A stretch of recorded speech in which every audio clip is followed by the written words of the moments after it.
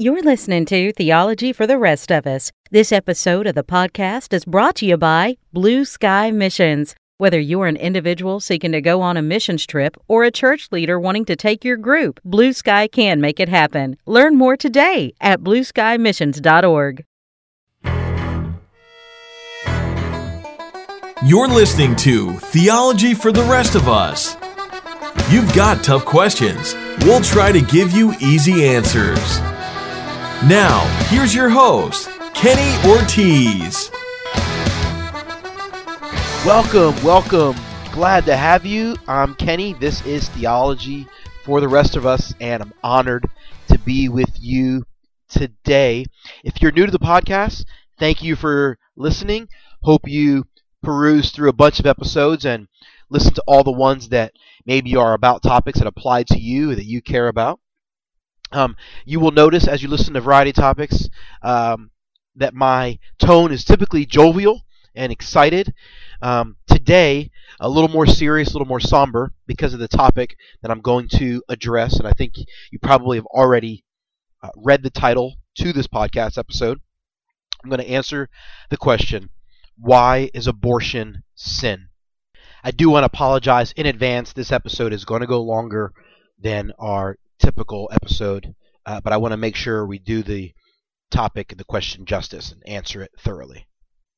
And before I dive directly into the content, I do want to just make sure that I set the appropriate tone, because so often at times when this is discussed, the conversation becomes heated. There's personal insults, there's anger, this topic has a way of being very combative, very controversial, and a lot of discussion around this topic oftentimes isn't very helpful. I don't want to follow suit with that. I don't want to be in that category, so to speak. So before I answer, I got to make sure I say that I have deep compassion for people that are in a difficult situation in their lives. Young ladies that have maybe found themselves pregnant because of their own bad choices, maybe, but that's not the point. The point is you have a young person who's facing maybe a lot of turmoil, difficulty, and my heart goes out to that person. It really does. If you're a young woman that's pregnant and considering abortion, I want you to know that I'm not angry with you. I'm not mad at you. And if you're a woman listening to this and you have had an abortion, I want to make it clear that I'm not angry with you. And to both of those women, I don't believe that God is angry with you. I believe that God's heart is broken on your behalf. Whatever it took to bring you to the point to either consider abortion or to actually go through with it had to be some very difficult circumstances. I can only imagine. I've never been in those shoes, so I'm not going to pretend to understand. That would not be fair for me. However, I do know that there is a God who desperately loves you. He passionately cares about you. And He knows what you've been through. He was there. He understands. And the pain you feel, He has also felt it. Honestly, I believe that wholeheartedly. The God of the Bible hurts when you hurt. He feels what you feel. And He wants to be there for you. He wants to comfort you. Or maybe you're a young man and you encourage the woman to have an abortion, or you were a part of the process of someone having an abortion, or whatever. You're someone affected by this issue in any way whatsoever. Know that God's grace and compassion is for you. God is kind. He's a kind God. He's merciful. And He wants to be in the midst of any situation you're facing. I promise you. You can turn to Him. He's awesome. He loves you. He stinking loves you, man. It's awesome. So with all that said, that truth given forth, I'm going to give you 3 reasons why I believe abortion is sinful and wrong. Number 1, we believe that life begins at conception. This is not my opinion. This is God's opinion. Therefore, to stop a life anytime after conception would be murder. More than 26 times in the Bible, a pregnant woman is referred to as being a woman with child. It never says a woman with fetus. It never says a woman with a ball of tissues. It says woman with child. God refers to the unborn infant as a child. Throughout those 26 passages of Scripture, multiple elements of humanity and personality are ascribed to unborn infants. So the Bible is referring to unborn infants in the same manner it refers to born infants. Let me give you two quick passages of Scripture that stand out amongst the rest. Jeremiah 1:5, the prophet refers to the fact that God knew him in the womb before he was ever born. God knew his personality, his humanity. Jeremiah was a person that was known and loved by God from conception on. And then another passage that stands out, Exodus 21, God basically tells the Israelites to give the death penalty to any man that would harm a pregnant woman if the baby were to die. God is making it clear he believes it's murder, and that the life of an unborn infant is equal and just as valuable to that of the life of any human walking on planet Earth.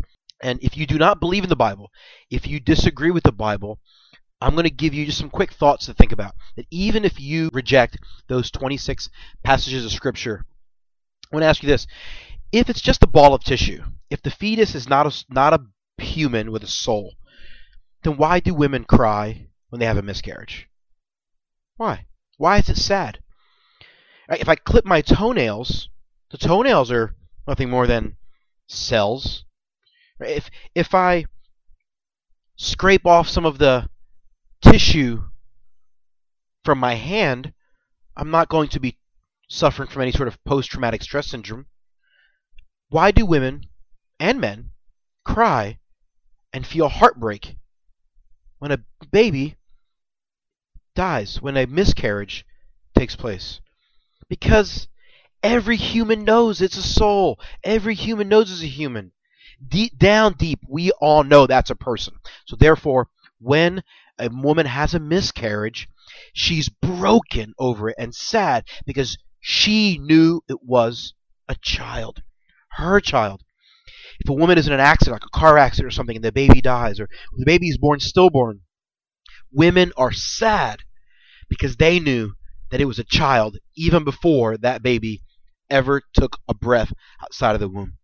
And the stats show it. Whenever you talk to women who have had abortions, with the percentage of them that regret it is nearly 100%. The percentage of them that say that it deeply has affected their psyche for many, many years later is nearly 100%.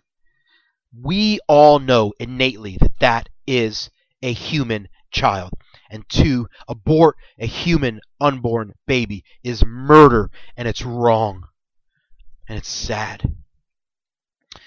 That's number one. Life begins at conception. Number two, abortion is inhumane.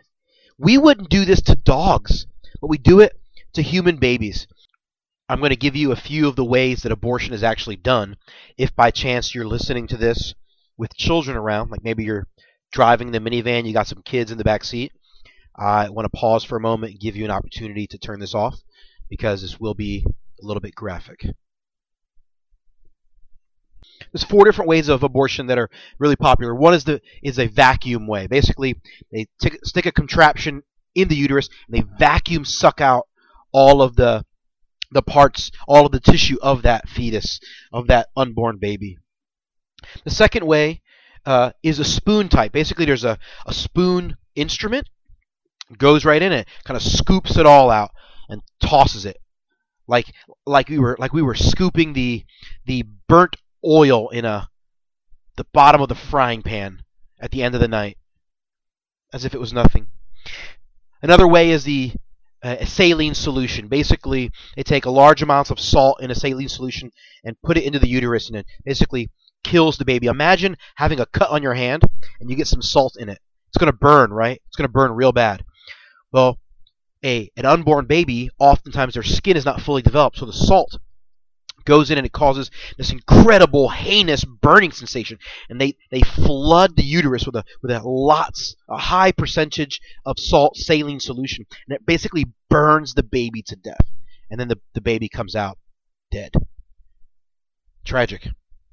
And then the final way is a cesarean, where basically the baby is surgically removed, and then because the lungs are not fully developed, it suffocates it.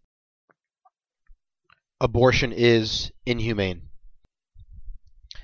And the third and final reason why I believe abortion is wrong is because the very foundation of abortion is the opposite of the gospel in every way, shape, or form. Statistics tell us that most abortions are committed because of some level of convenience. That's the reality. Yes, there are definitely cases where women are raped, or there's forced incest, or some form of sexual assault that leads them to the point where they are now faced with being pregnant and considering abortion. And to women in those categories who have suffered horrific assault, I can't even begin to imagine what they're feeling.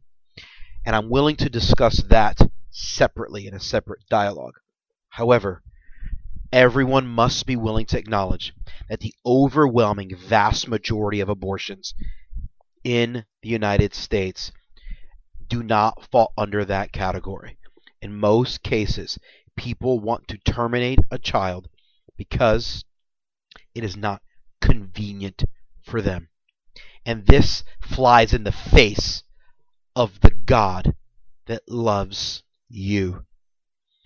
You see, it wasn't convenient for God to come here, but the God of the universe steps off his throne. He crawls into a human body, suffers on this planet, he subjects himself to everything that we had brought upon ourselves. Right? God, the big, incredible God who controls and holds everything. Can you talk about an incredible inconvenience? And he takes that on and he suffers a wicked death so that humans could be saved. He lives a life we should have lived. He dies the death we should have died so that we can be reconciled back unto God. God did the thing that was inconvenient and not self-serving in order to bring life to someone else that was incapable of bringing life to him or herself. In abortion, you find people doing the convenient thing to rob some other human of life. It's the exact opposite of the gospel. And everything we do in our lives should uphold the gospel. And everything we do as believers in our lives should be focused on reflecting and displaying the gospel. And abortion is the exact opposite. It ends a life. It terminates the potential for a human to reflect the beauty of God. It terminates a baby's opportunity to live on planet Earth and demonstrate the imago Dei, the image of God. And therefore we, as Christians, as Bible believers, must stand against anything that is so horrific and so insulting to God. Now, we can do that in a gracious and merciful manner. We could do that in a loving manner. However, we must stand firm. It's important that we understand the theology of abortion. We understand why we believe it's wrong, and that we respond to it in the most Christ-honoring fashion possible. I hope this episode is valuable and helpful. I know it was longer than usual and definitely much more of a heavier, sober topic, but I really believe this is important. Over the next few episodes, I will do a few more episodes on the topic of abortion and a variety of other topics related to abortion. Thanks for listening to this episode of the podcast. I am always grateful for listeners like you. If you'd like to connect with me, the best way to do that is on Twitter. You can find me at Kenneth Ortiz. That's spelled KENNETHORTIZ, at Kenneth Ortiz. Or you can go to our website, theologyfortherestofus.com. Also, don't forget to subscribe. It's the only way to guarantee that you don't miss a single episode of the podcast. You can find us both on iTunes and on Stitcher. Our intro and outro theme music has been I'm Shipping Up to Boston by the Dropkick Murphys. I'm Kenny Ortiz, and this is Theology for the Rest of Us.